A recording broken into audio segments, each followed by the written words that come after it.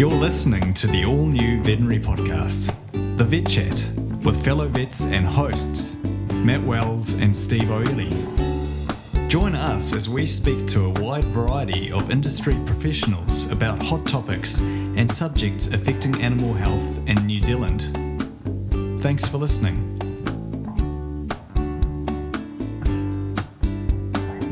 This month on The Vet Chat we have Kate Hill.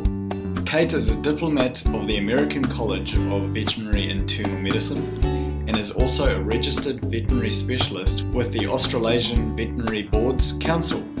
Kate is a director of the Centre for Service and Working Dog Health, was a member of the Companion Animal Society Executive, and is now on the NZVA board. Kate completed her PhD on transdermal methimazole in cats in 2015, and in 2017 accepted the role as Director of the Masters of Veterinary Medicine, which she still runs today.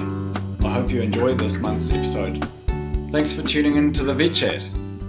Thanks. It's great to speak to you, Stephen. So my background is obviously I'm veterinarian. I went through the University of Queensland, so I'm a Queensland graduate, grew up in Queensland, spent some time in private practice in Queensland, and then did my internship at Queensland University. And then took that as a good opportunity to springboard into a residency program in the US. So I spent some time at Purdue University doing my small animal medicine specialty training. So I ended up spending 4.5 years at Purdue. I stayed on after my residency as a clinical track faculty, and then got a position at University of Tennessee. So I moved there for nearly 2 years. And then took the opportunity when position at Massey came up to move back to the Southern Hemisphere. So came in 2005 to Massey. So it was a slightly circuitous route. So we've been in New Zealand pretty much since 2005 and love it. Yeah, so I actually remember being lectured by you at Massey, and if I remember correctly, in 4th or 5th year you used to do those workbooks, which is quite refreshing because there's plenty of lecturers who focus far too much on the theory and not enough on the actual practical application of the degree. So myself and others found it really helpful and useful that you actually would give us cases and apply that back. Thanks for that. It's interesting you say that, because we had some positive and negative feedback about that. Maybe you hear more about the brickbats than you do about the people that actually enjoy it. So I just love it to hear that people still enjoyed it then. And I guess part of my passion has always been education, and actually about making it real world for people. And so bringing clinical cases in from whenever it was sort of even classroom teaching, just was the way to produce those hooks that people could actually think. There's no point in just talking and nosing about something. It needs to be really practical for people to apply it. And so that was way before digital kind of stuff. So it was printing out books and hoping people would use them. So sort of was trying to create some practicality, and I'm glad that at least you enjoyed it and a few others. So that's good. So what are your main roles at Massey now? So now I have moved really into the education space completely. So I am director of the Masters of Veterinary Medicine, which is the online masters. So we've got taught courses that step postgraduate vets through taught courses, and then most of the time end up in a research report or practicum to finish off the masters. So I'm not actually doing any clinical work at this time. But I guess it's sort of been a progression through my career of kind of just really wanting to help people progress in their own careers and really get the most out of people's education, and really inspire people to be thinking about how they can be the best vet they possibly can be, and keep people engaged and inspired in their career and progression. And is most of the master's stuff done as distance learning? Yeah, so we're 100% distance. So all of our courses are online. We usually have some contact courses which have been historically face-to-face. Last year, nothing was face-to-face, even our contact courses, because of COVID. And we still haven't really got the okay to have them face-to-face. So we've had to use that dreadful word of pivot completely. But we've worked out some pretty good ways of having Zoom-based courses, and the last few we've had have been really interactive, and people have really enjoyed the contact that they've had. It's been a shame you can't really replace that cup of tea conversation physically with someone in the room, but we've still managed to put in times where you can actually talk to small groups, talk to each other. We've had one-on-ones with Zooms of talking to students, and it made it as good as we possibly can. It just really doesn't replace that cup of tea over a scone, which we always like to have scone day at our contact courses, but it's as good as we've been able to get with this situation of that COVID thing that's been going on. So, yeah. So in terms of the masters, what sort of numbers of vets are you getting through, and how are you sort of encouraging people to get involved in a masters? Yeah, so we are a international masters, so we've got about 30% of our students come from outside of New Zealand. That predominantly is still the sort of southern hemisphere, so Australia and Asia. We still get the odd one enrolling from maybe the UK and North America and other places, but predominantly sort of southern hemisphere. And then the 70% would be our domestic market, so either Massey grads or people who are residing in New Zealand. So we kind of spread the word as much as we can. A lot of it is word of mouth through previous students. We do a fair bit of advertising throughout all our veterinary magazines and conferences that we can get to. And again, haven't been able to get to any conferences in the last 12 months, but it's good word of mouth. So we have about 200 enrolled each year across all of our courses and our what we call our capstone courses. So then in our final sort of capstones, which is where they either do a research report or a literature review, or it can be a practicum, we've had consistently about 20, 25 in those. So about sort of 100, 180, 175 to 180 in the taught courses. And this is specifically Masters of Vet Medicine? Yeah, this is veterinarians only. Yep. So this is for the Masters of Veterinary Medicine. Yeah. Yep. And what sort of percentage of those would be actual Kiwi or Massey grads? We have 70% are domestic. Of the domestic, probably the vast majority of those are well, actually, Massey, would that be Kiwi? I suppose you would get the odd one from overseas that's then moved to New Zealand. And yeah, so we do get the ones that aren't domestic to New Zealand, but when you actually probably say, 30-40% of our workforce may not actually be from Massey, but they're living in New Zealand. So yeah, probably about, I guess, on average, probably 50% would be at least the Massey grads, probably more. I'd say probably 70% Massey, but yeah, we've got people who work and live in New Zealand that aren't Massey grads. So in terms of the Masters itself, speaking from a personal point of view and talking to other vets, is being a vet is quite busy, obviously with quite a busy job, and then a lot of vets doing after hours. What advice would you give to people that were considering doing a master's that are sort of on the fence, especially in terms of the workload? Yeah, so we're really, really cognizant of the workload because currently everyone is short-staffed. Everyone is overworked anyway, and you can't always say that you're just doing 37 and a half hours a week as a veterinarian. So to add another course for ours, which is about 150 hours per taught course, on top of that, it looks like a significant amount. What we try and sort of talk people through is that, yes, there's going to be some reading and there's going to be some online work that you need to do, but you are often still thinking about it and doing it within your day job because they're practical courses, particularly like our emergency course, which I often recommend people do first. The comments we have when people do that is consistently decreasing their stress in their everyday life because they feel so much more confident dealing with their emergencies, and just giving them that sort of knowledge that they feel like they can do it. So that's been really good to hear people say it really decreases their stress at the end of the course because they put a bit of work into doing it. And the other thing that we say that we are different to professional development is that to get it at that master's level, that we are not necessarily spoon feeding the content. There's often a collaborative content creation. So the students are actually creating some of the content themselves. They're asked a question, they have to find the answer and create the content. So we're providing people with the skills of actually finding the answers and finding out why. So quite literature driven, which means that if something changes, you have the ability to understand why that changes in 2, 3, 4, 5, 6, 7 years. So it's creating those lifelong learners as well. So that's kind of my take for people, is that it really gets you enthused in why you've done this. You really get the answer and you become that lifelong learner, and you're just not bored because you can understand why things change and go with the creation of knowledge and be part of that creation of knowledge.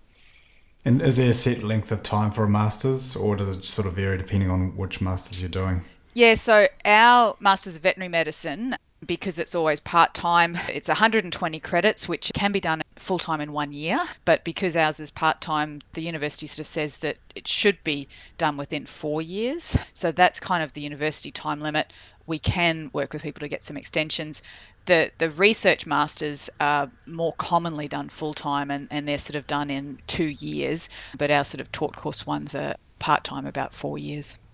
If you do more, you can do more courses, but realistically, people sort of doing one course a year is what most people can cope with. Some people take some time out and do a few courses and bail through it quickly, and it just depends on people's life.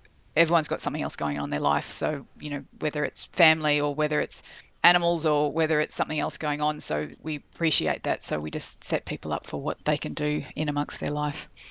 And in terms of your role, is it entirely within the Masters, or do you still have some involvement with the vet school? Not with the undergraduates, graduates at the moment. So I'm entirely with the Masters of Veterinary Medicine at this stage. So yeah, I don't have any undergraduate teaching currently. Yeah. I was just having a look at your profile on the Massey page, and it mentions that you have been previously involved with the Working Dog Centre. Are you still involved with that? Yeah, so I was one of the initial directors that set the Working Dog Centre up, and still involved as a director.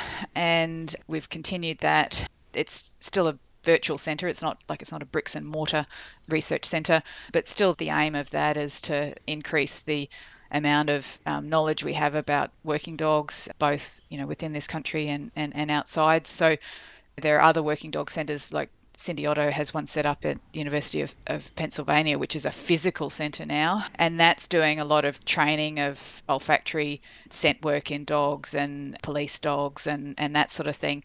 Ours is a bit different because, yes, we've got the police dogs and the guide dogs, which we've always been affiliated with, but we really wanted to make sure that there was that farm dog research as well, which is quite unique to New Zealand. And so we've managed to continue with research grants and to continue the research in the farm dogs here, and had some PhD students and one that's just finished, and to really increase the awareness and get some of the research out that's applicable to New Zealand within the working farm dog sector. Is there a particular area of research focus for the working dogs? Not particularly. So we do a research grant application call each year. So we've got some research money that we can put out, and that's open to anybody.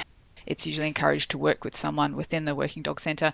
So that could be anything from police dogs or guide dogs to working farm dogs. So we're thinking about trying to get into a little bit of the scent dog research, but essentially we just want to increase the amount of research in working dogs and make sure that there's enough research that's applicable to New Zealand out there. Andrew Worth has done a lot in the police dogs with lumbosacral disease, and there's been a lot of work in the farm dogs in their orthopedic disease. So just diseases that are applicable to the New Zealand setting. If I remember correctly, there was a bit of a focus when I was at Massey, or maybe towards the end of my time there, on working dog nutrition. Correct, yeah. So there has been gone from no information on working dog nutrition to within with the New Zealand context, a moderate amount of information that is out there now with the working dog nutrition. So yeah, we've managed to get more of that out there, and people are recognising the role of nutrition within New Zealand working farm dogs. So that's really good. For vets and farmers listening, is there anywhere you'd recommend sort of pointing them to in terms of working dog nutrition to get more information? Yeah, I would probably say most of the veterinarians that work in that area have got some good resources. The bottom line is that they need to be fed quality food to get a quality working dog. So speaking with the local veterinarian, and the veterinarian needs some further information, then I'd point towards some of the research that Nick Cave has done, and Royal Canin have put some work into that. So it would be trying to up speed, sort of looking at what the research is out there. Good to know. And another thing that was mentioned is your involvement with the NZVA. Are you still significantly involved there? Yeah, I've been involved with NZVA probably it's pretty soon after I arrived in New Zealand. So I have always been involved with the Companion Animal Society, or now Companion Animal Vets, and then have been on the board of NZVA for the last 3 years and coming up for re-election on that. So we'll see if I get elected for another 3 years. Would be happy to continue on. But yeah, it's been an interesting last 3 years being on the board, and interesting last year when we were supposed to have the World Veterinary Congress that again got cancelled with that COVID word. So we were all prepared for that, and I was pretty heavily involved with trying to get that conference program up and running, and we're all ready to go. About this time Yeah. last year, we cancelled it. So yeah. Yeah, it must have been pretty frustrating because I can imagine you probably were not that far off having done all the work to get it good to go. Yeah, we'd put an awful lot of work into getting the program. It was going to be a great program, and it was going to be great to get all these speakers into New Zealand and have another. We had, I can't remember now, it's probably 700-800 vets registered, really early, and we were looking for that final run of registrations. Would have been a really fun time, and it was pretty gutting to have that physically taken away. Again, pivoted and got some delivered online, but yeah, you can't get away from it. Would have been a fabulous Auckland conference, but anyway, not to be. Is there a plan to have it in the future? Not currently. It's sort of done what it could do. So having the virtual event is done what it could do. We were offered to re-host it again in a few years, but just with the uncertainty of knowing what conferencing is happening, we might look at that in a few more years, but not right now. Don't think anyone's adrenal glands can cope with them. Yeah, exactly. Yeah, do all that work again for just the same thing to happen. It would just be gutting. Yeah. So in terms of your involvement with the NZVA, what do you sort of see as the direction that the NZVA is going in at the moment, or I guess the focus of the NZVA?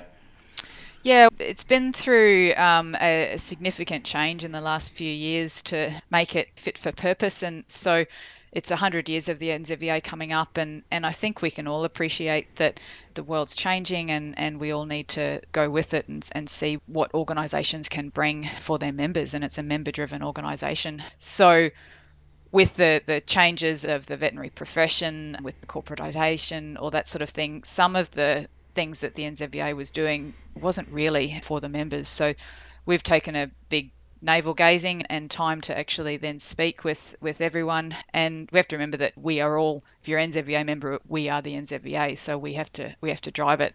As the board, we're kind of the ones at the pointy end to actually make some of those hard decisions. So I think that we've in a really good place to help the profession, to serve the profession, and to serve the members now, and we have a pretty clear direction from the members that speak up, what the members want, and I think that we can say we're pretty fit for purpose for the next probably 10-15 years until we probably do the same thing. But it's really making sure that we're there for the members and delivering what the members want, and part of that was putting in that member advisory group, which is making sure that member voice feeds through the whole organisation, and that the great advocate for the profession, that's one of the things that's come through, is kind of making sure we're there as good advocates for the profession when it's in the profession's in the spotlight for whatever reason, with whether it be the veterinary shortage, which has got a lot of publicity recently, and there's been lots of advocacy there to try and increase the number of vets that we can get in, and just make sure that that voice is heard to the public and for the members. Is it fair to say that one of the focuses from the NZVA, or at least the impression that I get, is one of the focuses is on the well-being of vets from a mental point of view? Yeah, correct. So that has been a big focus, and that has come from making sure that we keep people within the profession and keep people feeling that their well-being, I guess well-being throughout all of our lives is becoming a pretty hot topic, isn't it? You can't go anywhere without hearing about it wherever you're reading or whatever you see. So vets are potentially not always that great at actually understanding how they need to look after themselves, and then get to a point where they go, I'm done with this, and so then potentially leave their profession. So we're trying to make wellbeing a focus from the beginning, so people understand that yes, we all need to look after ourselves, and wellbeing can be a really wide umbrella as well. So people taking what they want out of it, but wellbeing is a big direction, and that has also come from the members saying that that's what's wanted as well. Because even in my time as a vet, I've seen a big shift, or at least a noticeable shift, in what it's like to be a vet. And I think one of the the problems in it, part of it comes down to the corporatisation, but it's also due to how people perceive their pets now, is that a lot of people, they're no longer the dog that sleeps outside, but it's more becoming the perception of the fur baby and another member of the family. And I think how that's affecting vets, not just in New Zealand but throughout the world, is that the standard of expectation is getting higher and higher. But the issue that we have is, unlike doctors, is you can't just be a GP or a surgeon. I feel like the expectation is that we perform at the level of a specialist. From the get-go. We could be doing GP work, and then the next thing we're doing a gut surgery, and then the next thing we're doing diagnostics, or the next thing we're out on a farm. I think it's really hard for us to keep up with the standard of expectation that's coming through from the public. And if I had to put my money on the main reason that's causing the wellbeing issues in vets, and one of the biggest reasons why a lot of vets are leaving the profession, is for that reason, I would say. Yeah, and I think that we need to manage that expectations, and that can be where some of the advocacy comes in. And we've certainly seen worldwide the increase in pets in this year with COVID, and the huge increase in numbers of people going to the veterinarian with COVID. And we haven't quite unpicked all of those, but probably it's people working from home, having that companionship, recognizing when something is wrong, and they're really in tune with certainly their animals at home anyway. And so that has put a huge stress, I think, around the world on some of the veterinary practices. So yeah, we're interested to see how that kind of plays out.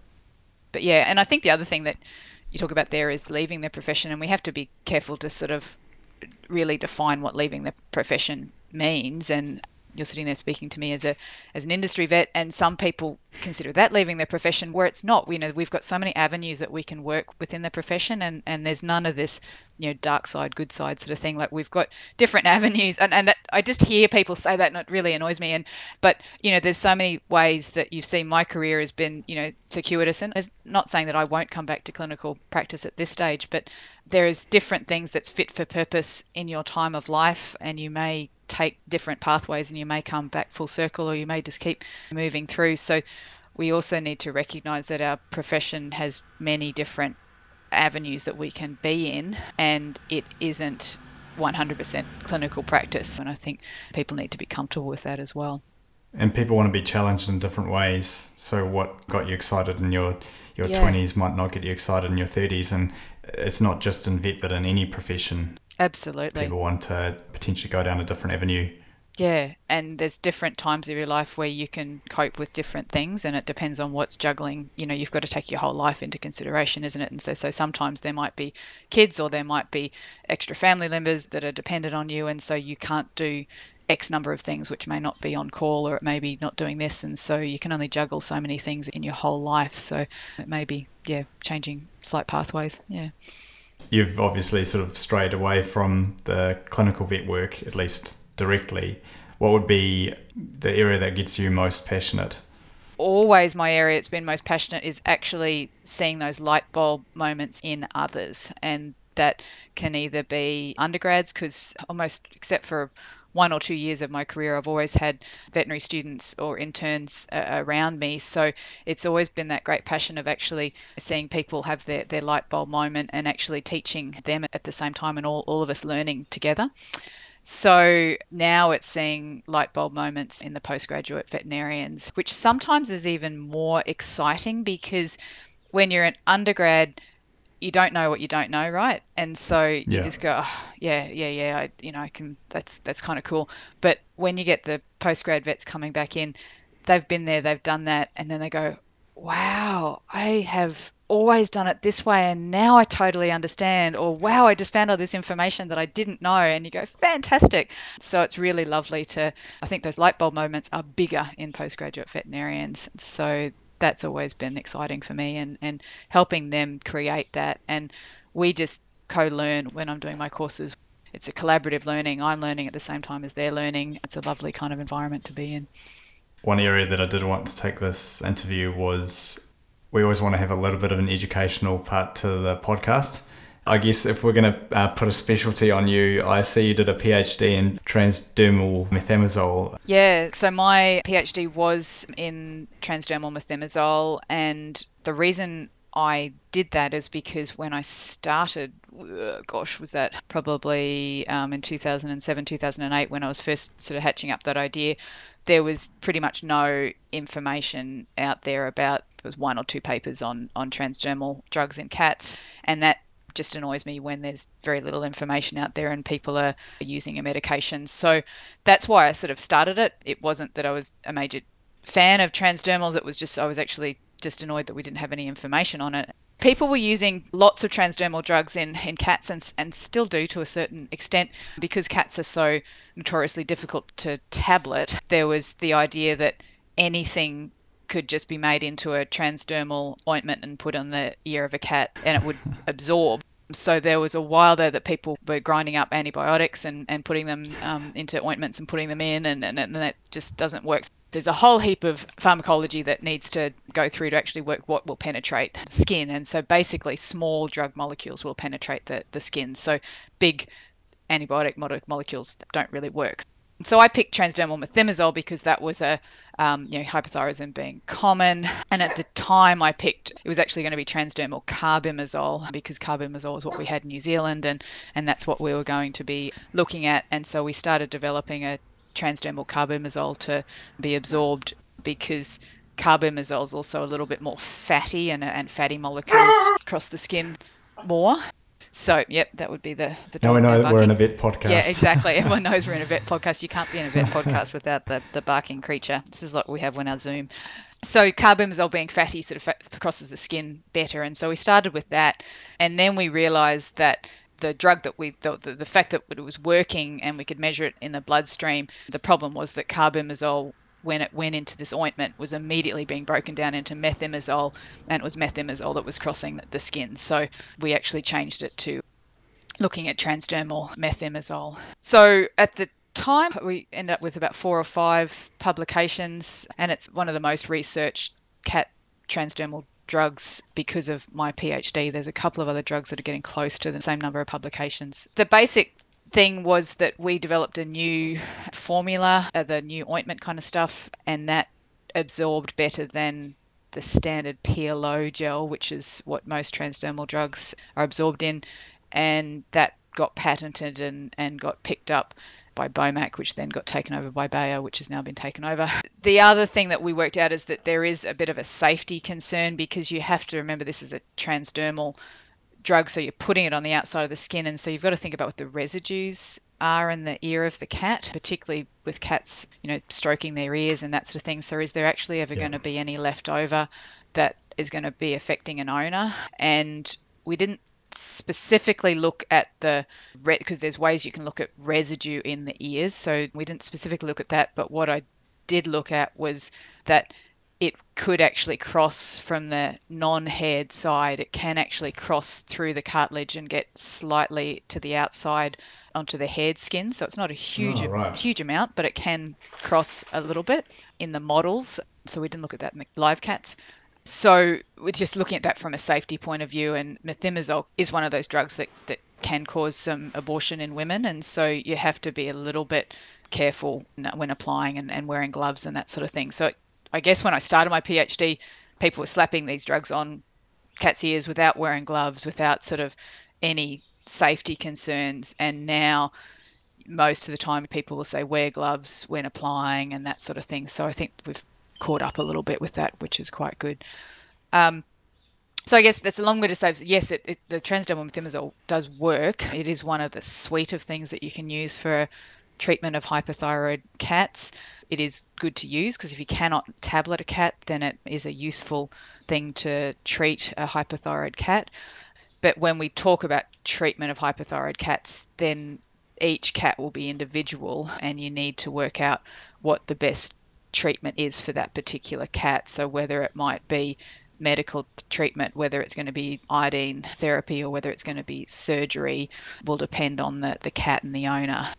So when you first started the PhD, how did you know roughly how much methimazole to give them? Because I imagine in the very early stages of these sort of things, you could imagine someone trialling an amount of methimazole and either not working at all or giving them 100 times the dose that they actually need.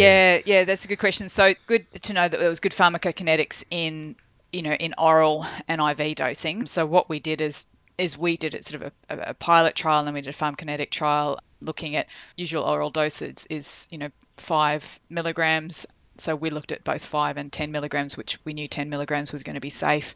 So we trialed both of those doses. So it's sort of taking a educated guess looking at the pharmacokinetics that you've got out there with oral, and then taking into consideration some bioavailability, and then doing a pharmacokinetic study. So that's kind of what we ended up doing. And the 10 milligram kind of dose worked out being a good dose. 5 milligram will cross, but 10 milligram was a good dose. So whenever I hear the word PhD, it sends a shiver up my spine, because from what I know of PhDs, they take 5 years to do. Is that the case with yours? Yeah, mine was it was 5 or 6 years. I was also part-time, so I was full-time employed, working part-time, doing my PhD. I ended up taking the final year out and just writing my PhD.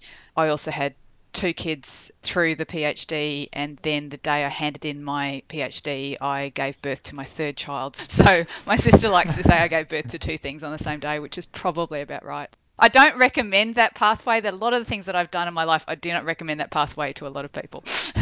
Yeah. I'm surprised there's not any grey hairs to be seen there. Yeah, there might be some that are buried, but yeah, there was a bit of stress during that time, but it was pretty good. It ended up being all right. So. Yeah. Not to get too deep into the theory of things, but are there some clinical pearls that you would say to clinicians about hyperthyroidism? Yeah, probably my clinical pearls for hyperthyroidism in cats is that we're learning more and more that we do need to individualise that therapy, and certainly more and more about the fact that we need to keep them euthyroid, so keep them in the normal thyroid range, because if they drop into the low or hypothyroid range, we certainly predispose those cats to developing kidney disease. And now that we have worked out that sort of kidney thyroid axis, that they really go hand in hand, we know that we need to really make sure that their thyroid is not too low, otherwise we can precipitate worse kidney disease. So I'd say looking at good monitoring blood pressure is another thing that probably doesn't commonly happen. So when you're monitoring those cats, sort of looking at blood pressure is really important for their kidneys as well. This is when you're starting them on the hyperthyroid medication? Yeah, when you're monitoring, once they've started, and then when you're getting them back in to check, then checking their blood pressure as well, just to seeing where that is, because that can certainly precipitate worse, kidney disease if they've got hypertension as well. So we don't have to check all blood work every time, but certainly blood pressure is something that we should be checking, and the good old history and physical exam is really important. Yeah. So before I let you go, Kate, for people that are interested in doing a Masters of Vet Medicine, where can they find out more, and what would you recommend they do going forward? Yeah, if anyone's interested in any kind of postgrad, then certainly they can, drop me a line, either email me, or we've got the MVM website, or email the MVM at massey.ac.nz, email, or myself, k.hill@massey.ac.nz. Happy to talk to anyone, either email or phone, and discuss further options. I think it's just key to say that's a program that sets you up for lifelong learning. You'll learn at the time, but you're set up to pique your curiosity for lifelong learning. And it could be we've got people in their 60s that do it, that have been out sort of 40 years, and people that have been out, a couple of years. And so we've got the whole gamut of people that have been doing our taught courses. And you can just do one course just for interest if you want to, but then people often then get the bug and continue on and end up with their full degree. Yeah. I think if that's one thing that's common amongst most vets, is that sort of intellectual curiosity, and most vets do want that lifelong learning. Correct, yeah, and that's what keeps people interested in their careers, by then working out those skills and working out how to find that information, and giving yourself credibility that that you can do it yourself, and evidence-based medicine, that sort of thing. So that's essentially what we're teaching. We're teaching people the skills to be an evidence-based practitioner, and that's what we're hoping to create now. No, thanks heaps for your time, Kate. All right, okay, thanks very much. Take care. Thanks for listening to The Vet Chat with Matt Wells and Steve O'Ely. This show is proudly supported by Virbac. If you want to find out more, go to nz.virbac.com/podcast.